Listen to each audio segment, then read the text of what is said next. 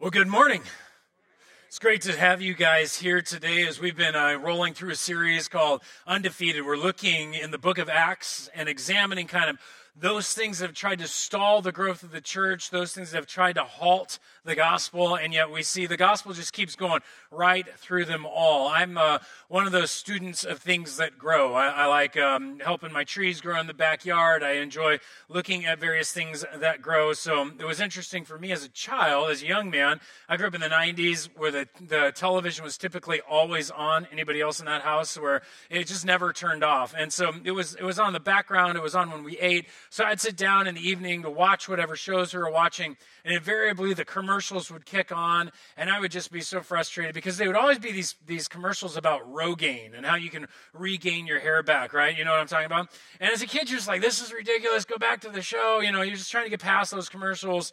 And I never thought I would be the guy who would get so vain about his hair until I realized I was losing some. And a commercial came on, not a commercial actually, it was a news report came on. And I just got captured. I was like, what? And there's some scientists in Japan that had taken a chemical and spread it on a mouse, and they actually started to regenerate hair follicles and hair on these mice. It's a big deal. And they found that this chemical was found in the oil that they fry McDonald's French fries in. And I was like, whoa, McDonald's French fries can rejuvenate hair. That was actually the line that everybody gave out in the news media. And so you can imagine all these men are walking around like asking, can I get a bag of your oil, please? You know, if you ever see green or yellow flecks in my hair, it's because I've been rubbing my head with McDonald's French fries. But no, the point is that I realized that there were always these gimmicks, right? This one thing will grow your hair back. Now McDonald's fries will grow your hair back. This will grow your hair back. I found the one thing that actually will grow your hair back. It's a pretty powerful thing if you ever find it and you ever get it. That one thing is a miracle. That's what will grow your hair back. And growing the church, however, is a little different. I'm actually more of a student of that than anything else. I will read all kinds of books on growing the church in its spiritual depth and how to disciple and how to help you guys to know your relationship with God and how to grow in a relationship with God. I like to read information about how to help us grow, to bring the gospel to our neighbors and our friends surrounding us so that they can begin to hear about the Word of God, so they can begin to grow and be disciples. I really do see the church needing to grow numerically in America and an opportunity for everybody to grow spiritually. And so for me, as we've been examining the book of Acts, it's been one of those joys to look at all the different ingredients that go into growing a church and all the different aspects that create a vibrant and powerful church. The only problem is it seems every ingredient leads to somebody dying. Have you noticed that yet? There seems to be persecution is the number one seedbed that seems to grow the church. If somebody's not dying, then somehow there is no sense of development within the church. And yet, I ask this question then, is that the problem that's going on in America? Because the church is shrinking in the United States. It's not growing. Christians are coming to church less. People are deciding that if they aren't Christians, they're definitely a none. That number is going up. Entire churches are closing every single week all across the United States. The average church size is only about 125 people. And so when you start to look at the church in America, you begin to wonder, what's the problem? Is it peace? Is it the fact that you and I don't have a barrel of a gun to our head when we proclaim that we're Christians? Is there some lack of risk that's causing the gospel to not grow? Have we discovered that the one thing that will stop the gospel is actually peace? Is that it? Has the gospel been defeated, and can it be defeated by a time of peace? And that's really what we're going to examine today. We're going to look at a text in which the church has come to have peace. And what we will see is, no, the gospel cannot be defeated by peace. It cannot be held back even in this kind of a time period. But there are ingredients that need to be there if we're going to see the message of Jesus Christ roll out to a community of 200,000 plus people surrounding us. If we're going to see the gospel roll into Temescal Valley, go all the way up through Norco and everywhere to be an influence. If the churches in America want to see growth, we need these three ingredients. And so I'm asking you to open your Bible. We're going to look at these ingredients. We're going to begin on Acts chapter 9. We're going to be looking at verses 31 through 43. So as you grab your Bibles and open them up, there are Bibles available under the seats if you need one. You can open to your apps or on your phones or wherever you're going. But the book of Acts, for those of you who have not been with us and you're joining us today in this journey, is a book written by a man named Luke. Now, Luke was originally a doctor, a physician in the ancient world. He had traveled with a church planter named Saul of Tarsus, also known as the Apostle Paul. And so a Roman official asked him to lay out the history of the church and the life of Jesus. And so this is a second scroll of a 2-volume work. The first being that of, we call the Gospel of Luke, the second being the book of Acts. And so in our story so far, or in the history so far, this man Saul of Tarsus has been persecuting the church, has been attempting to shut it down on the official decree of the Jewish leadership. As he came to Damascus to bring this persecution to the church, he saw Jesus Christ alive, was encountered and confronted by Jesus, therefore converted and became a proclaimer of the church and a great church planter. Will eventually write about 1/3 of our New Testaments and becomes a very famous figure in church history. As we understand what Saul has gone through, when he translates his life to the direction of Jesus, when he converts, suddenly there's now peace in the church. And that's where we pick up here in verse 31. So the church, throughout all Judea and Galilee and Samaria, had peace and was being built up.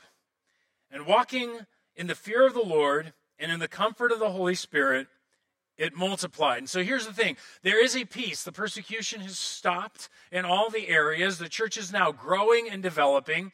And you have these two things that are going on so that the church is multiplying. The first one is that word, walking in the fear of the Lord. The idea here is not just like trotting along. It means to advance. It's a military term in which you gain ground. The church as a whole was beginning to gain ground in this thing called the fear of the Lord. The second is that they were in the comfort of the Holy Spirit. Now, I think that's actually not a correct word. Most scholars would say that should be translated encouragement of the Holy Spirit. And the reason they say that is because it's encouraging the gospel.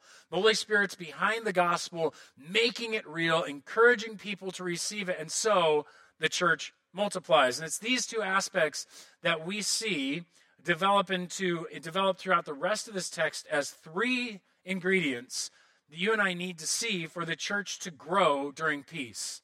And so for the church to grow during peace, the first thing that we need is, number one, we must grow in godliness.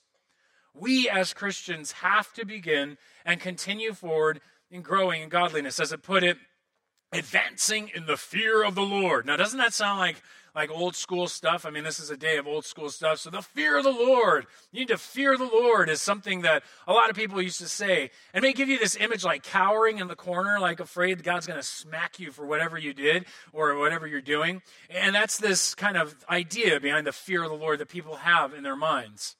I want to just tell you, as a Christian, that's different. But as a non-Christian, the fear of the Lord means something else. And these are two sides of like the same kind of coin.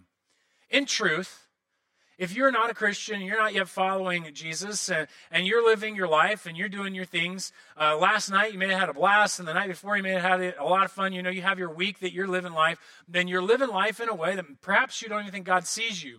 But when you come to the fear of the Lord is really the idea that God watches everything that you do. He's present in your room. He's present in your thoughts. He knows what you're thinking. He knows what you're doing. He knows everywhere you are. And the fear of the Lord is a lot more like a police officer driving right behind you. You know what I'm talking about? You ever get in that state? You're driving along. You're all cool. You're doing the California stop, rolling through your stoplight, and all that stuff, right? And stop sign, not stoplight. That'd be bad. But so as you're pulling through the stop sign, you get in. Suddenly, out of nowhere, pulls this cop right behind you.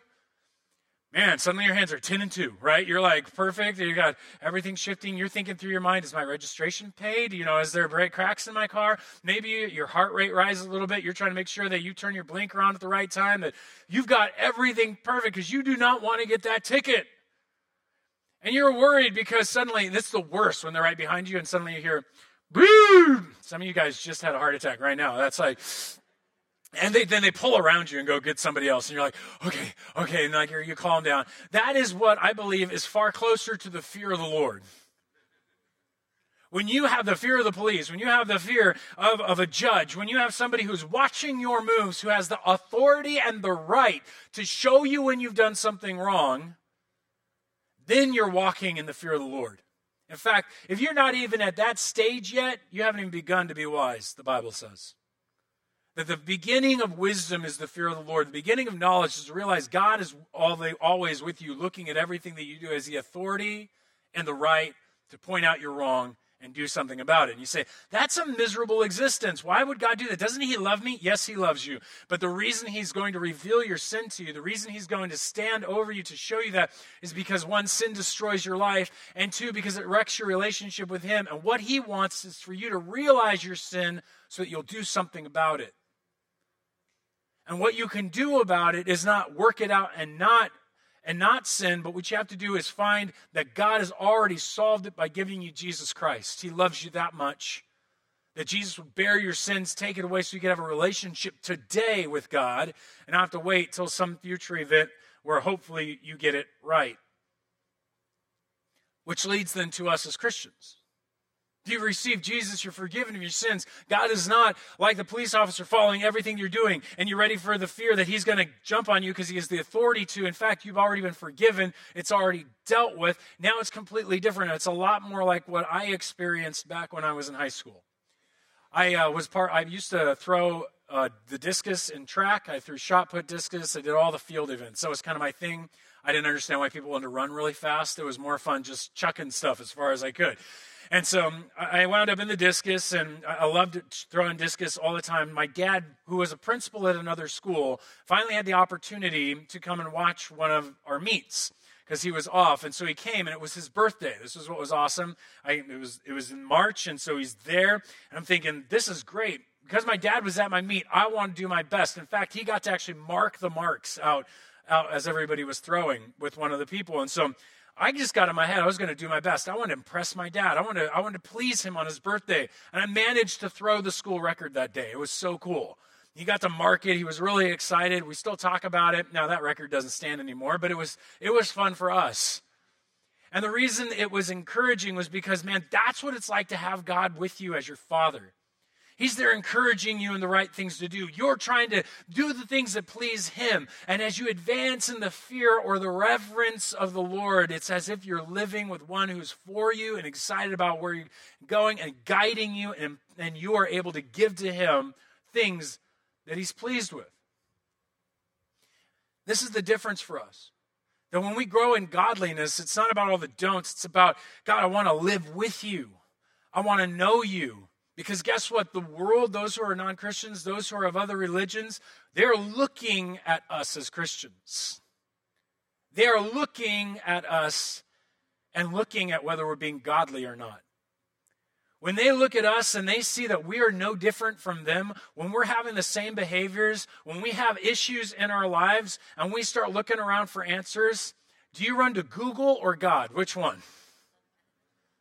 That's a great question, because if we're taking and adopting our lives after the principles of podcasts, after the principles and ideas of men, after the concepts that don't have any relationship to what God's word says, I'm not saying all those ideas are bad or wrong, but I'm saying if you're not filtering them through what God's word says, we're going to look no different than the world.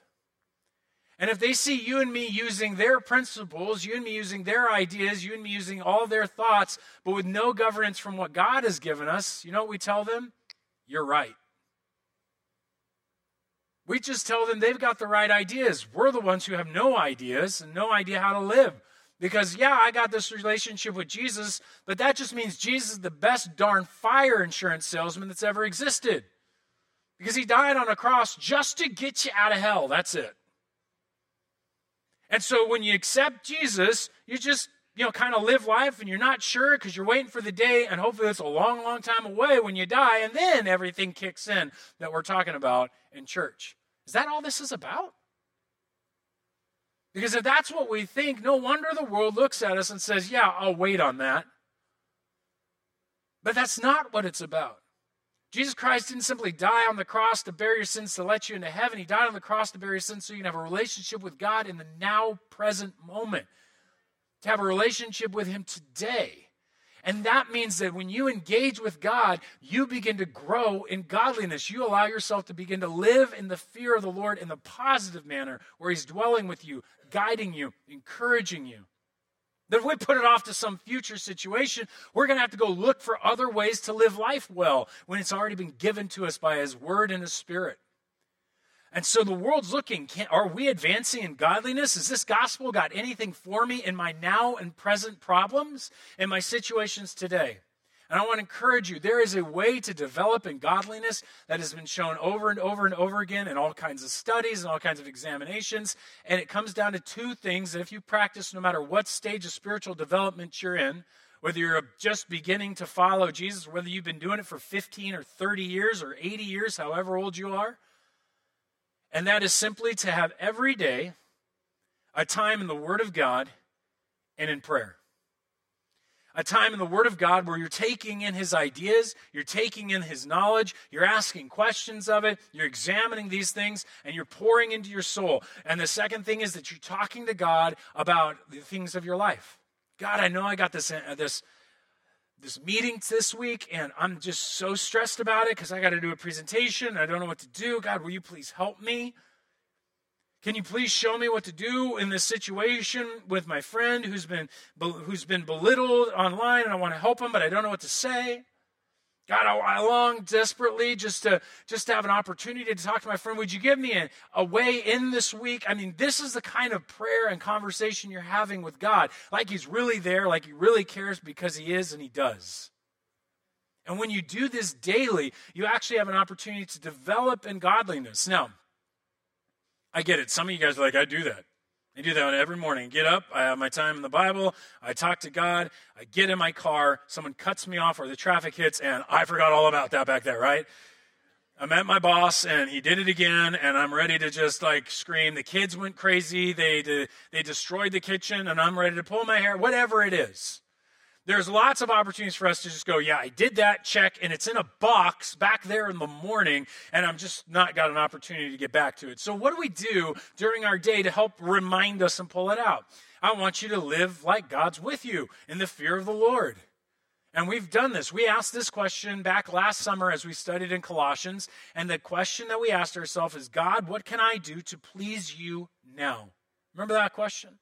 God, what can I do to please you now? And that's not like, God, what can I do to please you now? Because I know you're not happy with me. No. This is like, as a kid, when I come home, my kids run to me. They're all excited, like, come check out what we did. That's the kind of attitude we're talking about. God, what can I do to please you now? You're pleased with me. You gave me your Son to die on the cross. I'm in a relationship with you. What can I do to please you now? And you'll find that God will answer. And you'll be in that board meeting. And you'll be sitting there bored in the board meeting, because that's why they're called that. And you'll be like, God, what can I do to please you now? And He's going to tell you, listen, I want you to pray for that guy. He's having trouble. And you're like, oh, okay.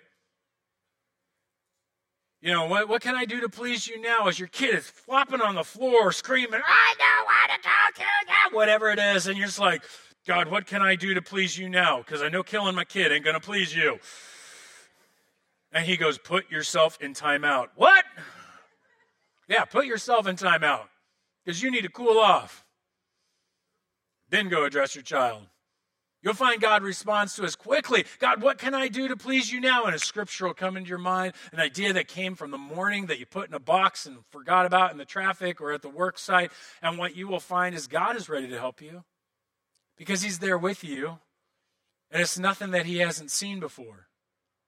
What can I do to please you now? And when we ask that question, we live out those things, and we do what the Word of God says, we will grow in godliness. You will live in the fear of the Lord. You'll advance forward in it. And when the world asks us, do you have something that's worth it? We will be able to say, absolutely, and they will see it. They will see that it is indeed worth it. And so they advanced in godliness. They grew in godliness, and we must too. If the church is going to grow in a time of peace, then we also need to realize that we need to serve well. We need to serve other people well. Let's continue on. We find this beginning in verse 36 as we continue on. Now, it says, there was in Joppa a disciple named Tabitha, which translated means Dorcas. That's right, all the junior hires are laughing, and everybody with a heart of junior hires is like, what a horrible name. I'm just telling you, man. Dorcas means gazelle and was probably beautiful in Greek. It does not sound good in English, does it?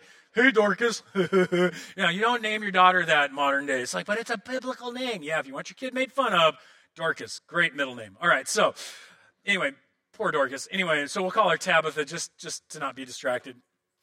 For me not to be distracted. All right, so it says, she was full of good works and acts of charity. If you do anything, underline that. Mark that. That's the focus right now. She was full of good works and acts of charity. In what way? Well, it continues on. In those days, she became ill and died. And when they had washed her, they laid her in an upper room. And since Lydda was near Joppa, the disciples, hearing that Peter was there, sent 2 men, urging him, please come to us without delay. Well, Peter does. So Peter rose and went with them. And when he arrived, they took him to the upper room. Now note this, all the widows stood beside him, weeping and showing tunics and other garments that Dorcas made while she was with them. And so here she is. She's been engaging her neighbors. She's been connecting with those around her, serving them with charity and good works. What's charity? It's likely Tabitha was a wealthy widow because there's no mention of her husband anywhere in the text. And so as a wealthy widow, she was using her money to care for the other widows and other people by making garments and doing good works to care for people. Using the wealth for the sake of others is called charity. Using your gifts and caring for people with what you can do is good works. And she's full of these. So full, her neighbors have shown up to her funeral, holding up the things that she's done for them to beseech and beg Peter, hey, can you please do something about this? I do a lot of funerals through my life so far, and probably do a lot more. You know who doesn't come to funerals very often? Neighbors. I'll meet the coworkers. I will meet the family members. I rarely meet a neighbor. I rarely meet somebody say, oh yeah, they live next door to me years ago. There's times where this happens, but it's the vast majority of the time it's families. It's typically those who worked with them if they worked in the same place for a long time. My question for us is this. As we examine this, Tabitha had a great influence on her neighborhood, had a great influence on her city. If you were about to leave to say, I don't know, Arizona, Kentucky, Tennessee, Texas, or Idaho, one of the big 5 right now. I mean, everybody's like, you just named where I'm planning on moving. Yeah, that's right. I know. Everybody's leaving. If you were leaving, would your neighbors try to stop you? Or would they be, they're gone, throw a party? Is that what's going to happen? Honestly, are we making an influence on our neighbors and our neighborhoods so that we know each other, that we're networked together, we care for each other, that there is an actual tangible result that if you were leaving, they would try to stop you? If you were about to be fired at your job and it got around to your coworkers, would they go try to stop the situation because you had been there and you had valued them and cared about them? Or would they be like, hey, quick, get him out of here as soon as possible? Or they didn't even know you existed. We didn't know that guy worked here. Did you put him downstairs with the red stapler? What's going on?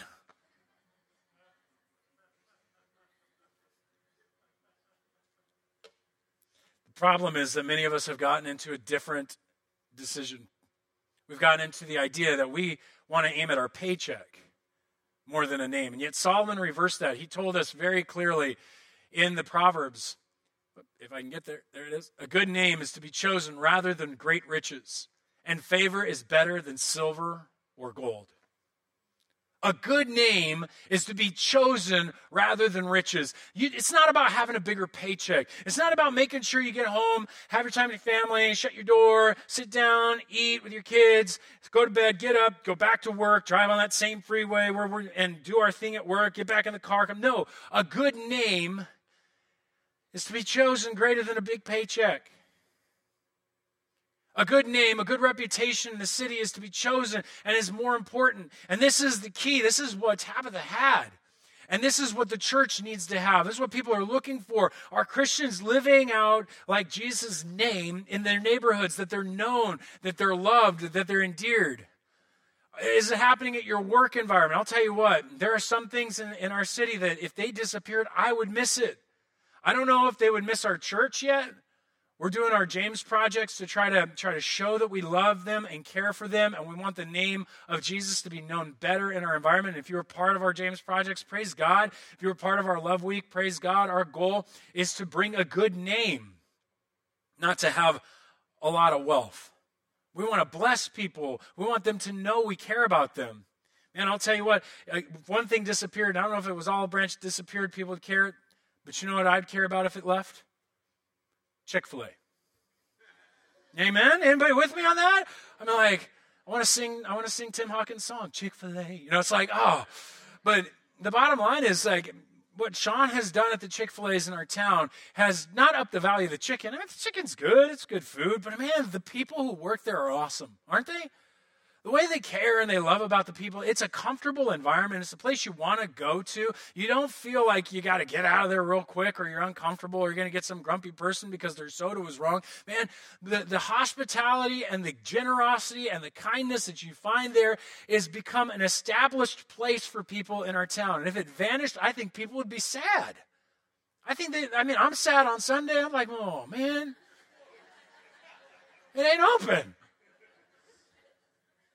I believe you can use your vocation. You can allow the things that you do to become a way to bless others. You can use your gifts in church to be a ministry, to be somebody who's capable of caring for others so that when your child is moving up in a grade, they want their teacher to go with them because, man, I love you. When your kid is going into youth ministry and exiting out through graduation, they're begging for that youth leader to call them and connect with them while they're at college because, man, I want to stay connected. That's the beauty of a good name, of being known. And it can happen in so many ways. Well, this community didn't want Tabitha gone.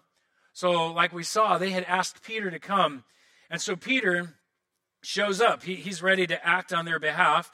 And he steps inside, and all these women are showing him these tunics. It says, but Peter put them all out. We'll go back to that passage. So Peter put them all outside and knelt down and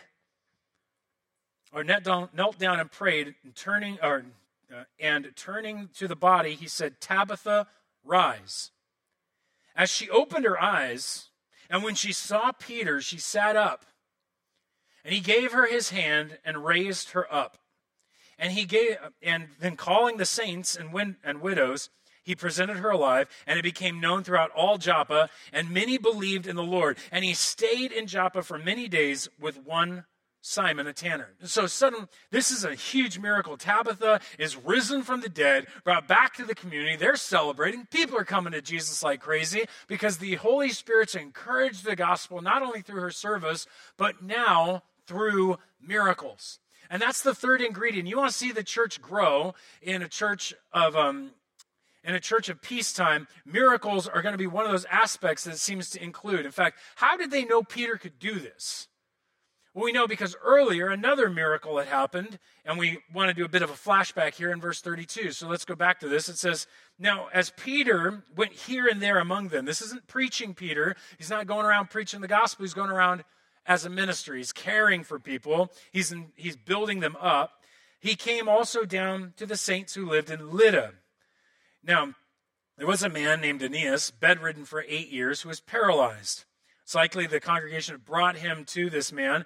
He may have broken his neck or broken his back in an accident or had a stroke. But here he is paralyzed. And Peter said to him, Aeneas, Jesus Christ heals you. Rise and make your bed. And immediately he rose. And what we see in this case is that indeed Jesus is doing miracles. When this man rose, it went on, and all the residents of Lydda and Sharon saw him, and they turned to the Lord. Now, for the church to grow in peacetime, we too must begin to trust that Jesus can still do miracles. And I mean Jesus can still do miracles, because Jesus is the one who heals, not men. We got that clear? Because I think it's kind of weird. We have a tendency to say, well, these guys are healers, or this person's a healer, or that person's a healer.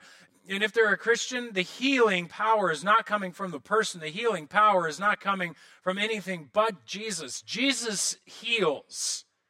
It's very clear. But you're like, well, Peter's the one who healed Aeneas, and Peter's the one that rose Tabitha. No. Peter does some very important things Because I was like, at first, when I first read this, I'm like, wow, is this like endorsing Peter as the first pope? Is that what's going on here? He's got like superpower Peter or something. And when you stop and you start looking at it, it's like, it's not saying that at all. First of all, the Pope, the Bishop of Rome, wasn't even around yet. They didn't have a bishop yet. Peter wasn't the first bishop of Rome. What we see here is this is Peter being the head of the church in Jerusalem, going around checking on these people.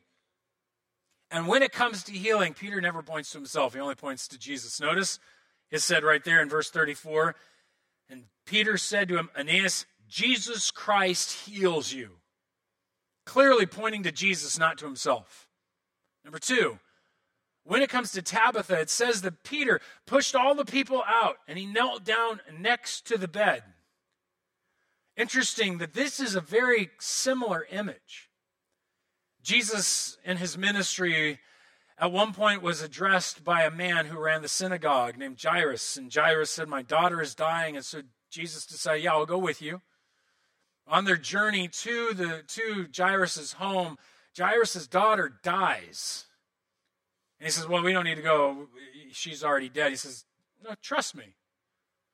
And so he goes into the room. And what Jesus does is he ushers all the mourners out and some of his disciples, keeps a couple of them in, Peter being one of them, and asks the parents to stay. And he comes to the daughter and he looks at this dead little girl and he says these words, Talitha, little girl, cum, arise.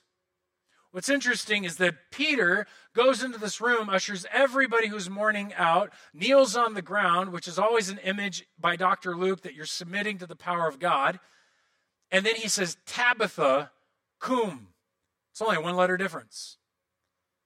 You think this is intentional? Absolutely. Peter is pointing away from himself to the power of Jesus, not to himself. There's no power in Peter apart from Jesus Christ.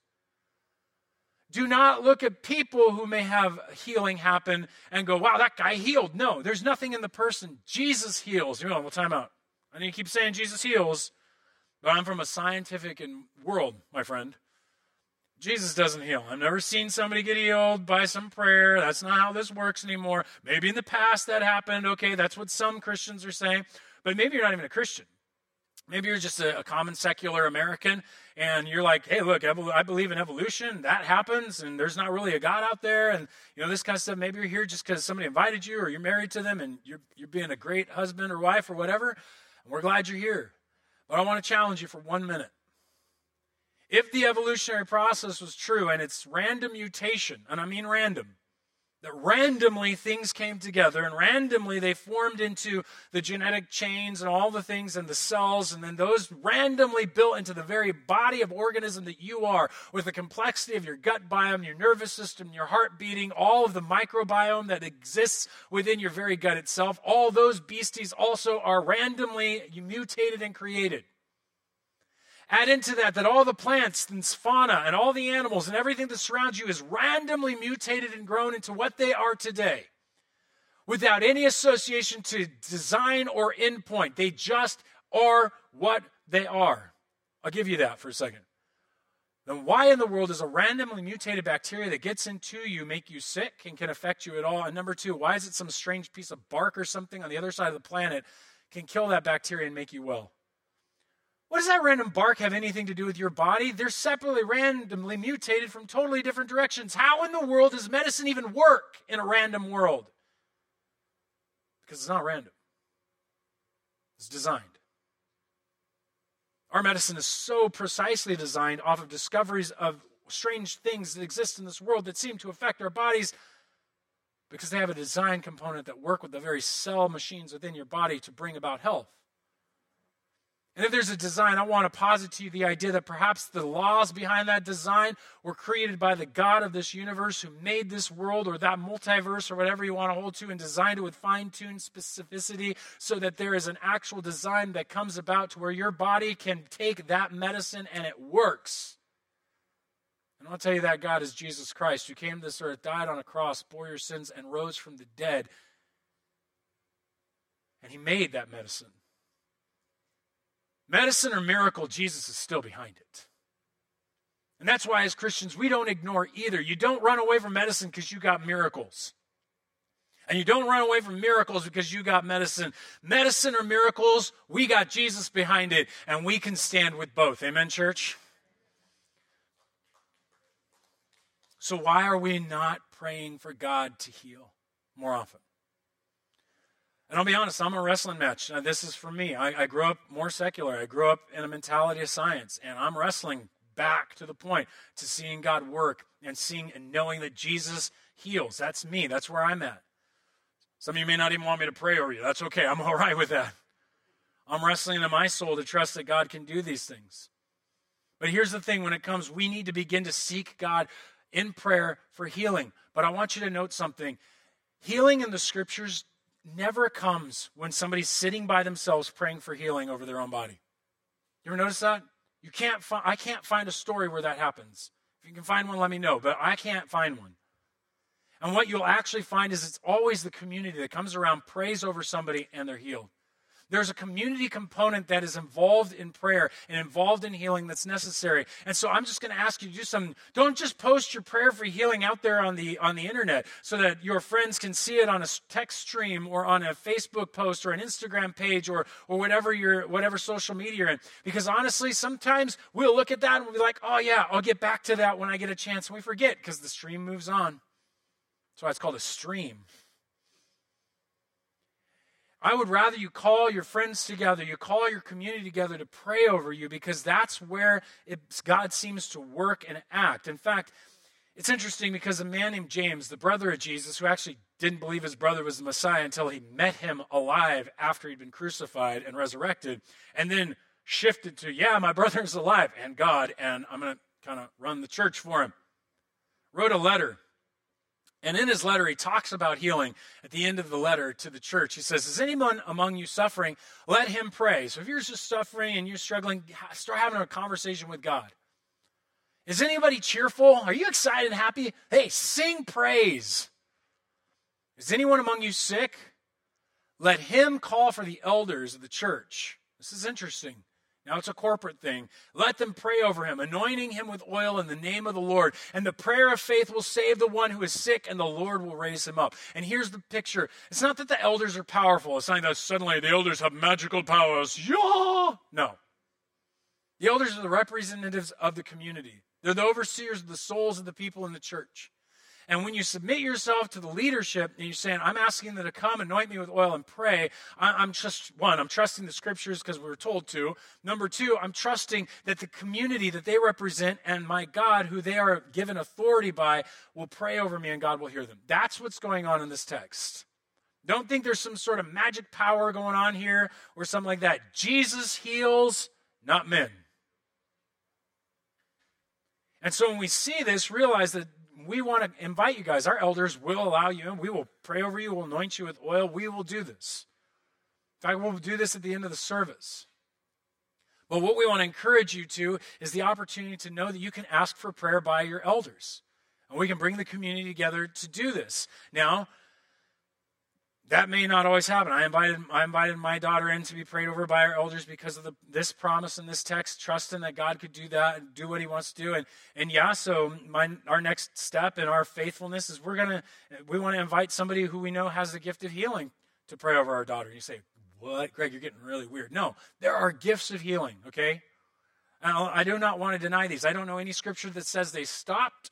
I don't know any scripture that says they shouldn't happen. All I know is that in 1 Corinthians, when Paul's talking to the church, not to the apostles, he says that the Spirit of God is given for several things. The utterance of wisdom, to another the utterance of knowledge, according to the same Spirit, to another faith by the same Spirit, to another gifts of healing by one Spirit.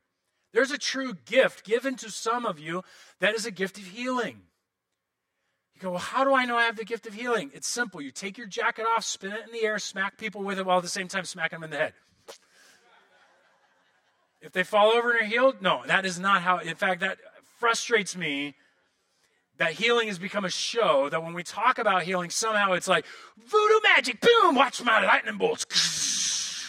No, it's not like that at all. It's nothing to do with healing. In fact, most people I know have the gift of healing don't even like people to know they have it. They don't want people to understand that this thing happens because it's embarrassing to them. Sometimes it scares them a little bit. I want you to understand, if you have the gift of healing, it typically looks like you pray for people, and more often than not, God seems to answer your prayer and they're healed. And you don't know why.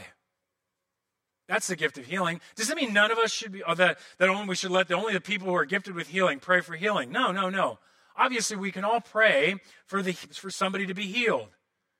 God just likes to answer the people with the gift of healing more often because he wants to encourage the gospel so it goes out into the world and they see that God is alive and with power in his church. That there's godly people who serve out of love, their God exists and works. Now, here's the thing, you don't exalt the healer. He's a healer, No, Jesus heals, not the person, right? You don't want to get into exalting people with their gifts. That's why you don't exalt the pastor just because he's got a gift of teaching. And that's why you all teach each other at the same time. You're told, teach one another. Now, some of you, when you teach each other, you look at each other and go, I don't understand what you're saying. That doesn't make much sense. I'm really confused because you don't have the gift of teaching. Others of you teach people and they're like, that's the clearest I've ever heard that. That's amazing. Some of you have a gift of evangelism. That doesn't mean we all shouldn't evangelize. When the gift of evangelism stands up and they start preaching the gospel, people are like, I want to give my life to Jesus. Now start running to the front. The rest of us, we start saying, we want to give you the life of Jesus. They're like, huh? I don't understand. They don't look at it, they don't want it. Doesn't mean we shouldn't preach the gospel. Look, God gifts specifically at times with specific gifts to the body so that all of it's represented within the church. And if God has gifted you with healing, then it means that you pray over someone, and oftentimes God hears your prayer and they're healed. But we all know that God says no a lot, doesn't he? You can ask for prayer and you can ask for healing. God says no. Here's the thing I want to warn you of. Don't get into crisis praying.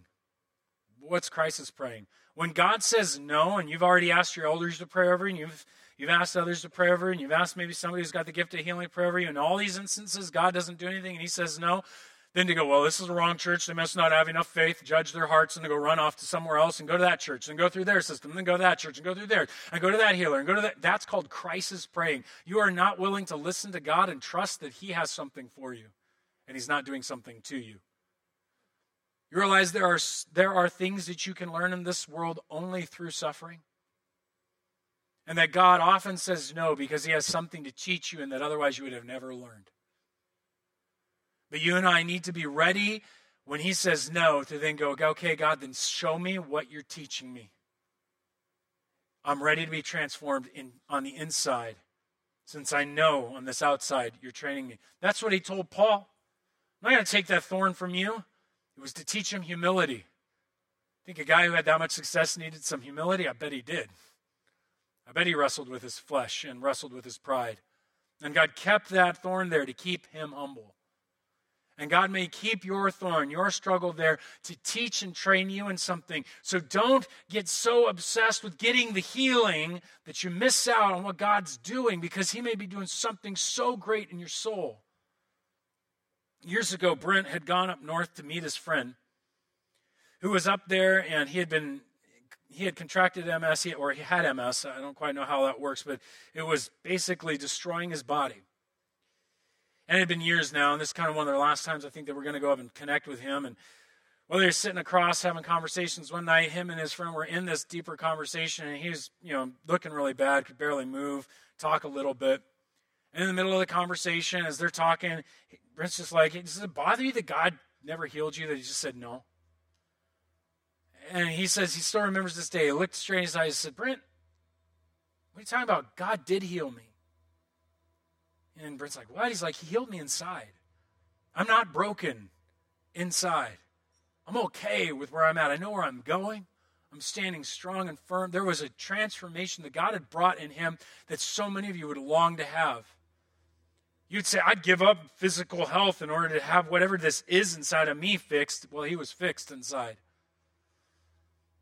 And God used that suffering in his life to bring him to a wholeness within, prepared to continue journeying with his God all the way into eternity. So don't look at the very struggles and the answers of no as a final conclusion of destruction. No, he's doing something in your soul. He's walking with you, and he's trying to help you advance in the fear of the Lord and godliness and knowing that He's there loving you, encouraging you forward. He's giving you an opportunity to use your very pain to serve other people who might also be struggling. And He may be just saying, wait until the day in which, yes, He may heal you, but it's not now. So let's grow in godliness. Let's stretch out in service. And let's seek God to work in His miracles. In a time of peace, it's that the Scripture says allowed the gospel then to multiply. And it's time to trust our God that He can do these great things. Amen? Would you bow your heads with me? Father, I know for some people in this room that's a stretch. And it can be tough to put ourselves in a situation where we feel like we doubt and we wonder. And we've asked for healing, we've asked for help, we've done these things, and you've said no or wait, and some of us are confused, and some of us want to go further in you. But God, I just pray instead today that you'd be present with us. Present with those of us who are here to pray, present with those of us who need help, that you would work in our souls for healing, for peace, God, to grow in godliness, and help us to serve others. God, we long for your gospel to be multiplied in this city. And God, we pray that you would now begin to work in that way in us all. We ask this in Jesus' name. Amen.